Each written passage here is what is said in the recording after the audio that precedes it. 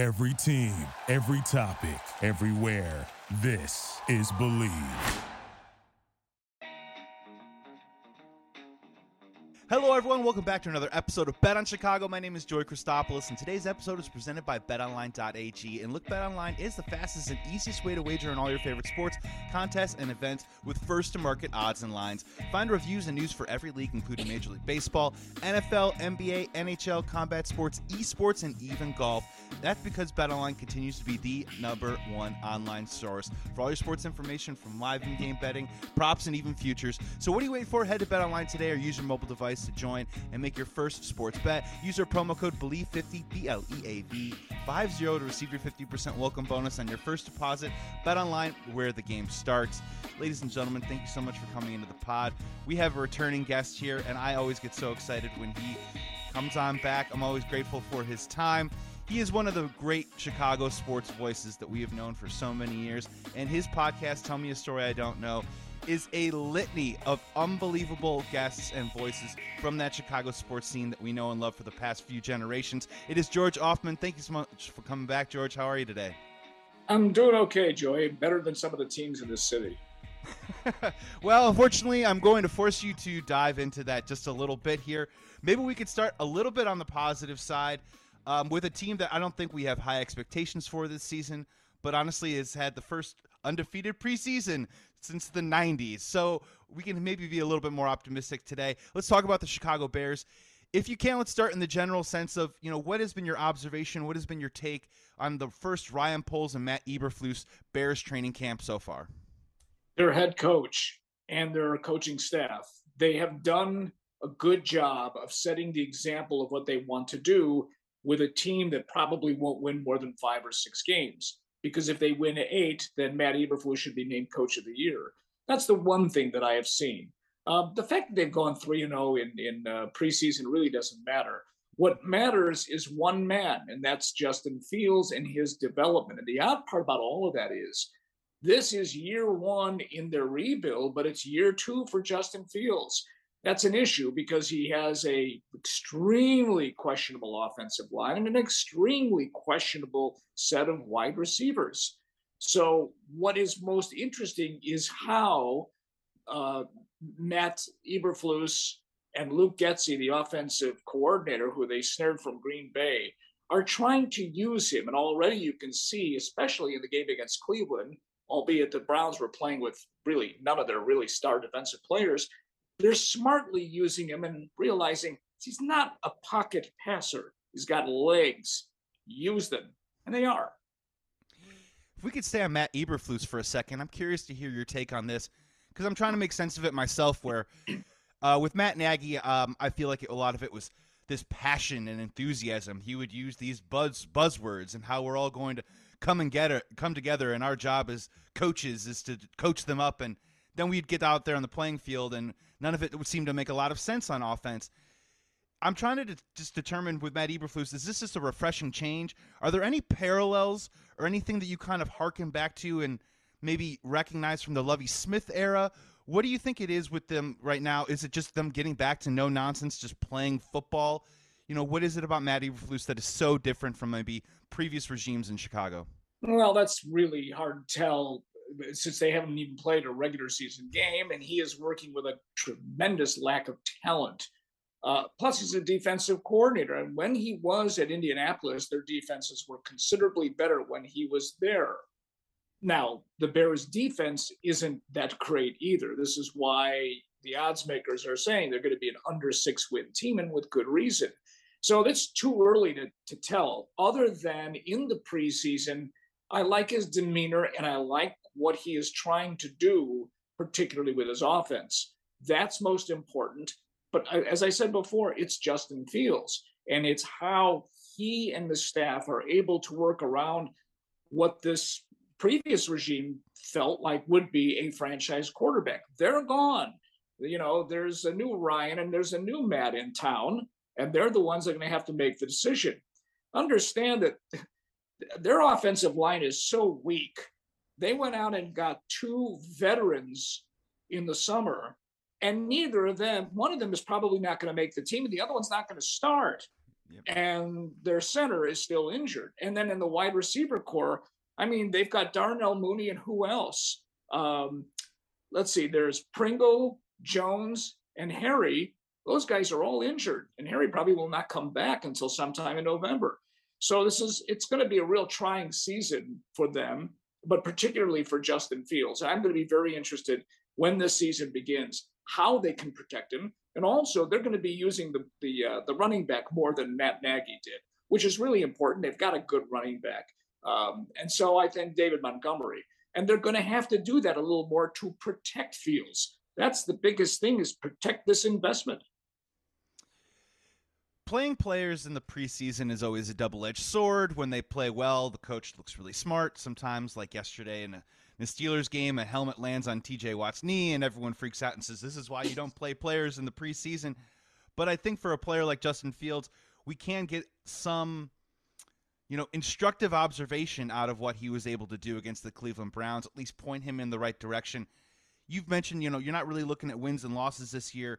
It's about protecting Justin Fields and seeing what he can do. Are there any, maybe not statistical, are there any benchmarks, any sort of signs, any maybe intangibles that you want to see from Justin Fields this season that says to you, George Hoffman, this guy's making progress and we're pointed in the right direction by season's end? Well, number one is that he's able to throw more touchdown passes and fewer interceptions. And that's usually a basis for a young quarterback, is in the first couple of years that if they're green, they're going to throw a lot of interceptions. And he did last year. Again, the problem is that they are so bereft of talent behind a guy like this. I remember when Jay Cutler first came to the Bears, and for the first 2 years, remember, Jay Cutler came to the Bears as an all-pro already, and he got killed because he didn't have an offensive line, and then he didn't have wide receivers, and then he had 6 offensive coordinators in 10 years. That's an issue. Already, Justin Fields has had his second offensive coordinator in as many years. This is where you have to have a franchise that stays the course. It's going to take them a while to be good. In the NFL, you can get better a lot quicker than you might in other sports. But in their case, the worse they are, the better off they're going to have to get a good high draft pick next year. The problem for Matt Eberflus and staff and for the Ryan Poles is that it's a quarterback-rich draft. So for them, Justin Fields really has to make the next step. Again, that's really up to both Fields and the staff in how they employ them. Thus far, I'm impressed with what they're trying to do. We haven't played a regular season game yet. And let's not look at a 3-0 record, because back in 1985, the Bears were 1-3, and then they just about ran the table and won the Super Bowl. That's always important to remember too, as well, as we're heading into this regular season, especially against the 49ers team in Week 1. George, as it stands right now, do you see the Bears finishing in last place in the NFC North? Yeah, I do. I think the Lions will be a little better, not much, but I kind of like some of the things that they're doing. But yes, I do. I don't think the Bears are going to win any more than 5 games, maybe 6. I think the Lions could probably be a 6 or 7 win team. And after that, I think the Vikings are a little better, and the Packers should be probably a 12 or 13 win team. But I mean, this is not about where they finish. It's what kind of progress they can make with the players that they have. That's most important. They made moves this year to at least get more draft picks. Now, next year is when they're going to be able to snare that first round pick. And it all depends on where they're picking and who they get. Because again, they're bereft in a lot of areas, not the least of which now is to understand how Roquan Smith fits back into this team. Remember, he finally decided, okay, I'm going to come back with his hold in, not hold out, because it doesn't have an agent. Well, he was going to play in the game against Cleveland, but he had, quote, tightness. They better get rid of that tightness in the next 2 weeks, because he's a valuable member of this rather indistinguished group of defenders. Well, keep in mind, too, when he had his rookie contract, he had a hold out with his rookie contract. When he came back, he hurt his hamstring. So this is almost a little bit about history repeating itself, just a touch there. Not to throw you into a time machine, But we are talking about, not just this year for the Chicago Bears, but the year after, 2023, with cap room. Hopefully that top 10 pick. If the Bears are in that Vegas zone of 5, 6, 7 wins, that probably puts them, I would guess, somewhere in the 7 to 10 range in the first round. Maybe. Yeah, maybe a little bit higher, maybe actually a little bit further back. But my question for you is, that seems to be the prime place where a lot of these top wide receivers are now being drafted. If you had your pick right now, do you think that the Bears should focus maybe that pick, in your preference in this future world, on offensive line, or maybe that first wide receiver off the board next year? You win in the trenches. You always win in the trenches in the NFL. And so I would think that their offensive and defensive lines are something that they would like to commit to. But again, as you just mentioned, they're going to have a lot of money to spend.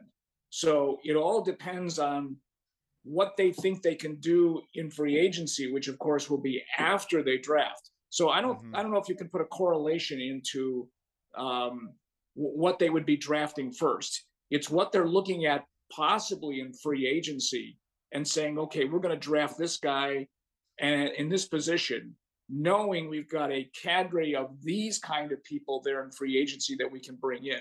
So that's going to be the most important thing. I couldn't tell you that right now. Like I said, there are a lot of places they can improve. Yeah, and I think that's part of the thought exercise, right? It's just like, pick your poison a little bit and then see what you want to do in free agency. Off the top of my head, I don't think the wide receiver class heading into free agency of next year is that interesting. But as we know in the NFL and a lot of other sports, star players get frustrated and angry and want out of town very quickly. And maybe the cadre of picks that you're talking about, the Bears might be able to pull off that move. I want to switch it over to the diamond if we can. I'd love to talk some baseball with you. George, so what is more frustrating for a baseball fan? A fan that has to sit through 162 games knowing that their team has no intention of winning, or the fan that has to sit through 162 games of a team that comes into a season with such high expectations and then watches them just trudge through a season of mediocrity. A season of mediocrity that George, I really kind of can't remember the last time it was so one for one, almost like, up 3, down 3, up 2, down 2, like this White Sox team. What do you think would be more of a frustrating fan experience? Oh, I would think that it would be the White Sox. Consider the fan base as well. It doesn't matter at Wrigley Field. The fans are still going to be coming to the game, but that doesn't mean that they're not really true fans. But a lot of people come to Wrigley Field for Wrigley Field. Yep. The White Sox are the biggest disappointment in Major League Baseball this year, bar none. And that can be seen just this last weekend where they were swept by Arizona after an absolutely crushing defeat on Thursday, when they were one catch away from winning a game 3-2, and then Adam Engel drops a fly. But this is a defensive replacement and a very good defender who just happened. He dropped a fly ball in foul territory, and Liam Hendriks, who's been great all year, gives up a home run, and then they lose in extra innings. They're the most disappointing team in the face of the Cubs. I think a lot of fans know that they're in a retooling or rebuilding process. So there is that slack to be cut. People knew they weren't going to be good, just like the Bears aren't going to be good, just like the Blackhawks aren't going to be good for the next 5 or 6 years. But in the case of the White Sox, this is an unmitigated disaster, Joey. Not just what's happened now, but what they're going to do in the offseason. A lot of people don't realize they could be stuck with a lot of the players that they have now. They can't do a rebuild. This is the rebuild. Here's the issue. When they originally put this team together, I thought it was done very smartly with the certain trades they made and the long-term contracts to players that were team-friendly. And they went to Tim Anderson, Yoan Moncada, Eloy Jimenez, and Luis Robert. Tim Anderson has been a terrific player for them. He's out for the year. Matter of fact, all 4 of these guys didn't play yesterday, including Yasmani Grandal. That's 5 starters that weren't playing yesterday. It's like a minor league team. Well, now, what are you going to do next year? You can't trade Tim Anderson. You can't trade Moncada. He's hitting under 200. He's going to make $17 million next year. Mm-hmm. You can't trade Jimenez because he's not only injury prone, he's brittle, and no one's going to take him. This last offseason, I suggested the White Sox trade him now because he is injury prone, albeit I think a lot of teams could have seen that. Yet maybe another team in the National League, because now they have the DH, might have said, you know what, with that contract, it's pretty good. Maybe we can have him and we'll make him a DH. Maybe he'll play more than 53 games. He may never play more than 100 games. So they're stuck with that. Luis Robert has had a really tough season with injuries. So now what are you going to do next year? You got to bring him back. Can't trade him. Grandal's got one more year left on the richest contract the White Sox have ever signed. He's done. Okay, they could eat his contract the way they did Dallas Keuchel this year, which was a smart move to make. Then you're talking about a bullpen. And this is where I really get peeved by this. Major League Baseball, as Bill Veeck once told me as a Cub reporter back in 1979, the owners are diametrically opposed to logic. And they still are, because they're paying more money to bullpen guys than they are to their starters. Look at the White Sox bullpen. It's been other than Liam Hendriks, who's been great, it's been a disaster for them. And they've spent a ton of money on guys. Graveman, who they brought in, and Joe Kelly, all these guys, and it's really been a disaster for them. Well, guess what? They're coming back next year as well. So you have very few places in which you can improve this team. Part of another issue is it was built in a way that they thought they would have more than enough power. This ballpark, guaranteed rate field, I mean, when it was first built, is a ballpark for power. It's one of the best power hitting ballparks in baseball. Right now, the White Sox, I think, are 26th in the majors in home runs. That's killing them. They can't hit right-handed pitching. Well, what are you going to do? In the offseason last year, they needed a left-handed pitcher. They needed a left-handed bat. They got neither. That's probably what they're going to need to do next offseason. And on top of that, Joey, they have a high payroll. This is not an organization that's usually carried a high payroll. They have a high payroll they're stuck with. So the future doesn't look all that bright for a team that was supposed to be a World Series contender this year. They're in a quandary, no question. At least they didn't extend Lucas Giolito. So there's another issue. Dylan Cease, terrific. They're going to have to bring back Johnny Cueto. At 30, he'll be 37. They're going to have to bring him back. Lance Lynn just started an extension and a contract. Couldn't pitch until June because of an injury. He's been up and down. And Giolito's kind of regressed to the guy who had the 6 ERA, then a 2 ERA, and now he's back up in the 5s again. They're a mess. They're a big, big, big mess, much bigger than people think. And if I can add one more little turd on top of the stack there, Dylan Cease he's a Scott Boras client. And let's be honest, I mean, I know that his money isn't coming up. I don't think it's for another year or two. He's going to be a decision the White Sox are going to have to make, because he's going to be compensated handsomely in a way that White Sox traditionally, or dare I say ever, historically have ever done. Correct. Only once did they give a 5-year contract to a pitcher. That was Johnny Danks. Navarro. Jamie Navarro. I think Johnny Danks got an extension. Yes, I mean, he's arbitration eligible, which is probably what they're going to do. I'm sure they would love to give him a contract now. That's not going to happen because of their agent. So, and the window for winning is small. Tim Anderson, I think, has a couple of option years coming up soon. Will they do that? The option years are relatively inexpensive, so to speak, for him. So you're right, with the pitching staff, this is very, very crucial. Their best pitcher, they're not going to sign into a long-term deal because of the agent that he has. So that's why their window to win is now, and they're not going to win this year. And their window to win is next year, and they'll be lucky to do that unless they make some really interesting changes, but they're kind of stuck in positions where they can't make any trades. No, it's a rock and a hard place in terms of these decisions exactly. that they have to make, because on top of it, I've been saying it for a couple of years, and it's been more of a side dish really than more of the main course this year. About they're bad defensively. I mean, they have tons of designated hitters all over the lineup. So it kind of leads into this other question, George. We're heading in this offseason of the hard decision they might have to make, because they're stuck with all these other guys that you just so perfectly illustrated, is they might have to decide between an Andrew Vaughn and a Jose Abreu. Do you bring back a Jose Abreu who's hitting 308 right now, but only 14 he leads home runs? He leads the league in hits. They have to bring him back, and you're right about that. They're defensively challenged. They're also very slow, and most importantly is they can't bring back Tony La Russa for his third year.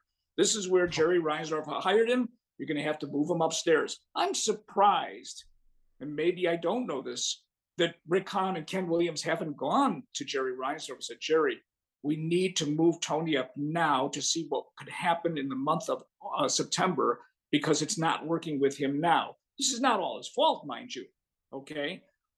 But when you're conveying to players not to hustle because of leg injuries, this is also a really slow team, and it's not hustling.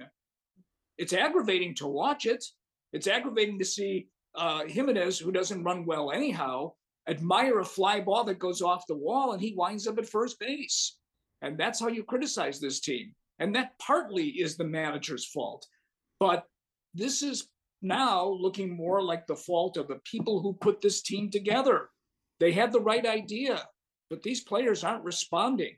And yes, Andrew Vaughn can't play right, really shouldn't be in left, should be at first, but you're going to bring back Abreu. Again, his numbers, his power numbers are down, but he leads the league in hits.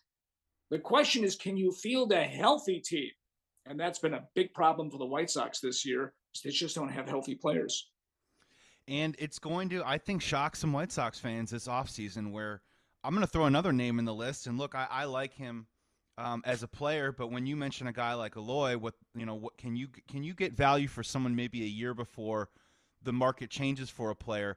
Packaging a guy like Kopech and trying to package an Eloy and a Yohan Moncada, that maybe is the path to get it done, to get something back. But what do you get back, though, George? I don't even know if you get anything of substance at that point still. You can't package. You can't put anything in any package with Moncada. He's got a 17 million coming next year. You can't trade a guy who hit 196. With regards to Kopech, I was one of those in the camp that said he's a guy I would consider trading. He certainly has great potential. I don't like the way they have babied him this year. There are times where they let him loose, but not often. Could he bring back something? Yes. But I think other teams would take a look at the issues he has as well. And so, yes, you're going to have to be bold. You do have players who are injured that will eventually come back, like Garrett Crochet, the lefty that was in the bullpen that could be in their starting rotation. But you can't just sit there. Jimenez would have been a possible package last offseason. And you're not going to trade Vaughn, that's for sure. I mean, he is a budding star player. Not budding, he is already. He's going to get better. But in the case of Jimenez, how do you trade a player who can't play to another team? I don't even think you can give him away at this stage. I mean, when he's healthy, he can hit and drive in runs and hit homers. The problem is he's never healthy. Again, the other day, out of the game again with an issue with a leg. Every day it's something else with him. He's a terrific person. Don't get me wrong. But, you can't really give to a team if you can't play. So many decisions that they have to make, and you're totally right on Eloy. And unfortunately, when we started the season, right, we saw all these injuries with this White Sox team, and we said, "Oh, just wait until they're healthy." They've never had the lineup that Rick Hahn has drawn up on paper. It's never been out there on a day-to-day basis. Well, we have gotten a chance to get a taste of that, and unfortunately, it's a team that hits a bunch of singles, and like you said, can't really get any sort of consistency going on a day-to-day basis. It's gotten so bad, George, that I have read a couple of things, and would you buy that maybe Rick Hahn's job at this point is also maybe in jeopardy?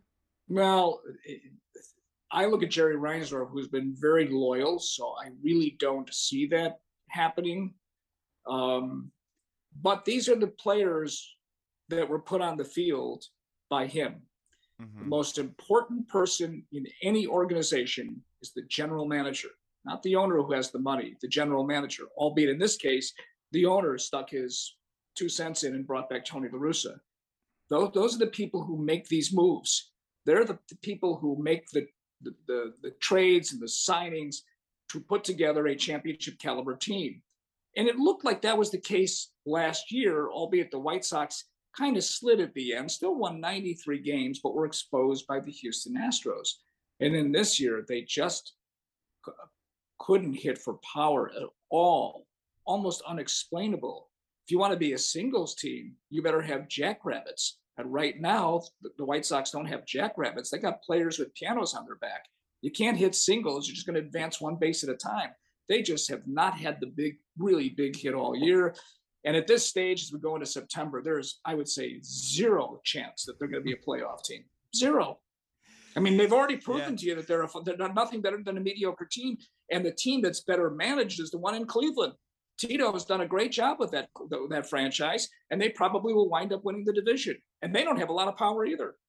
No, but they have great starting pitching. And yeah, I was trying to wrap my head around because I knew we were going to have this conversation, and it was like, what world would it take for us to look back on this conversation and say how silly we were that the White Sox somehow turned it around in the final month of the season and made it to the playoffs? And I honestly can't find anything off the top of my head. I mean, the starting rotation gets hot, but even when we have good starting pitching like we saw yesterday with Dylan Cease, there still is that solo home run or that run that Kendall Graveman gives up a run in the ninth inning. It's just one thing Walks after another. Two guys, they haven't hit this year, and that's the problem.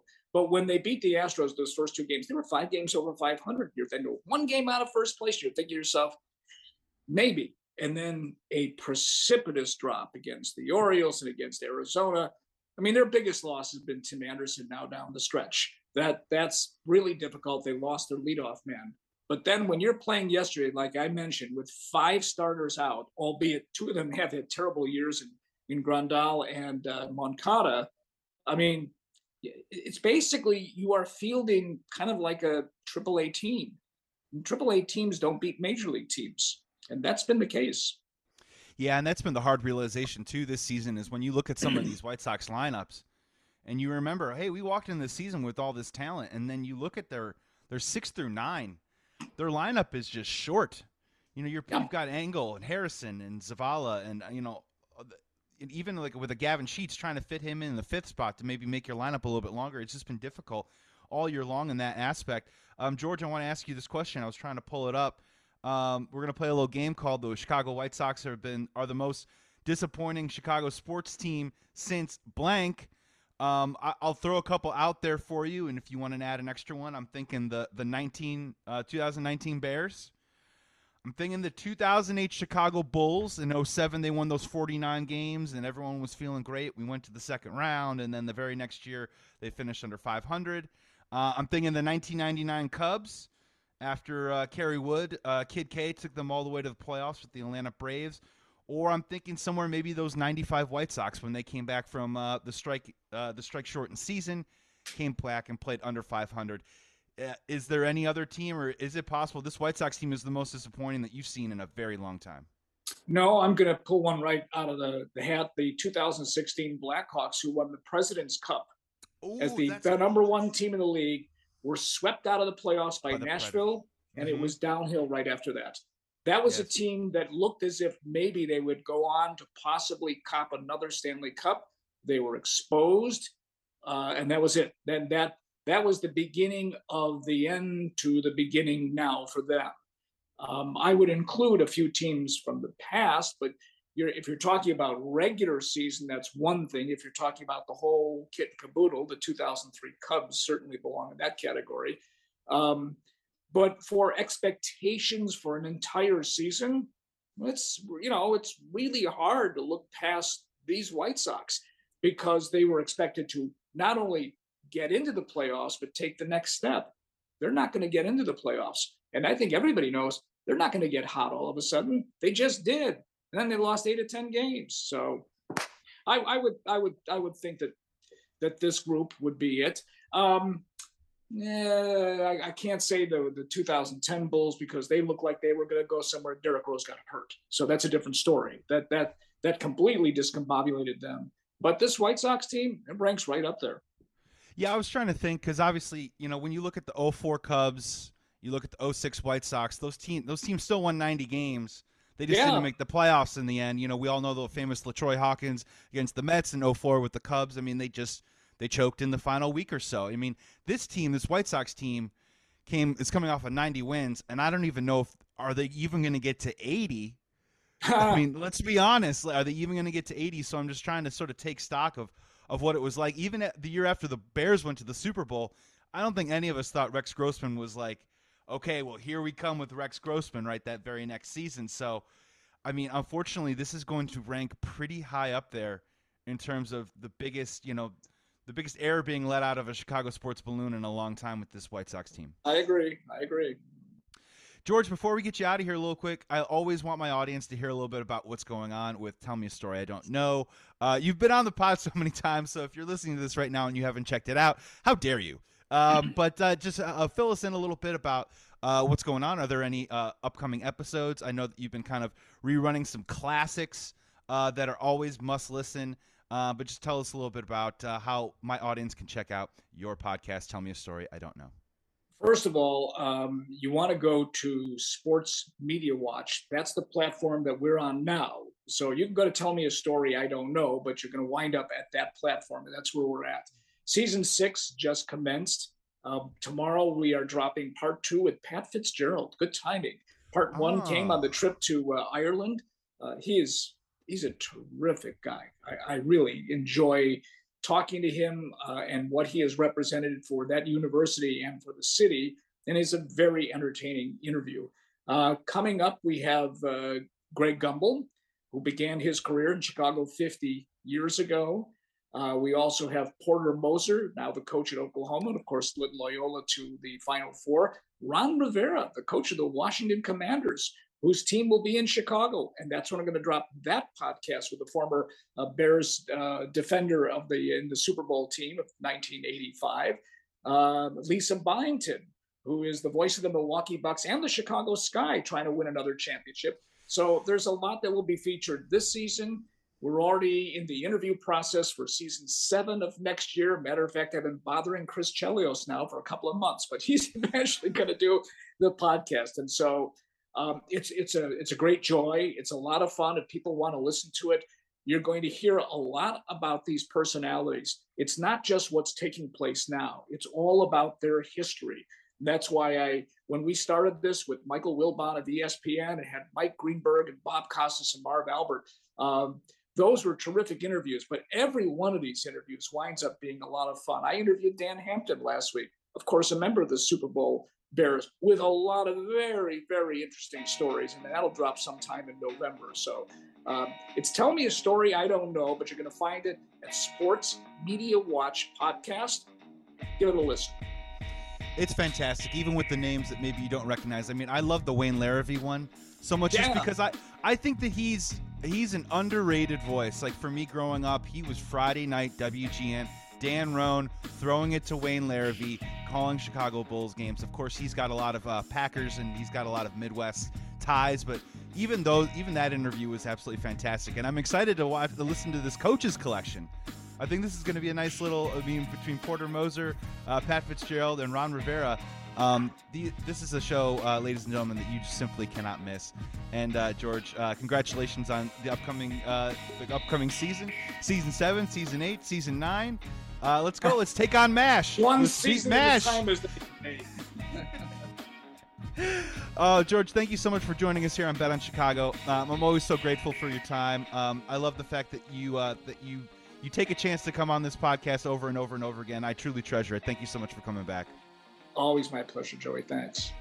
Today's episode of Bet on Chicago with Joey Christopoulos was presented by BetOnline.ag. 50% welcome bonus on your first deposit when you use promo code BELIEVE50, BLEAV50 for that 50% welcome bonus. Thank you so much for checking out this pod. We got plenty more coming soon, so until then, be well, be safe, please be good to each other. And remember, when in doubt, always bet on Chicago.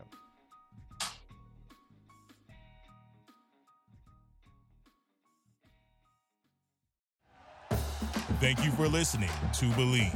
You can show support to your host by subscribing to the show and giving us a 5-star rating on your preferred platform. Check us out at Believe.com and search for BLEAV on YouTube.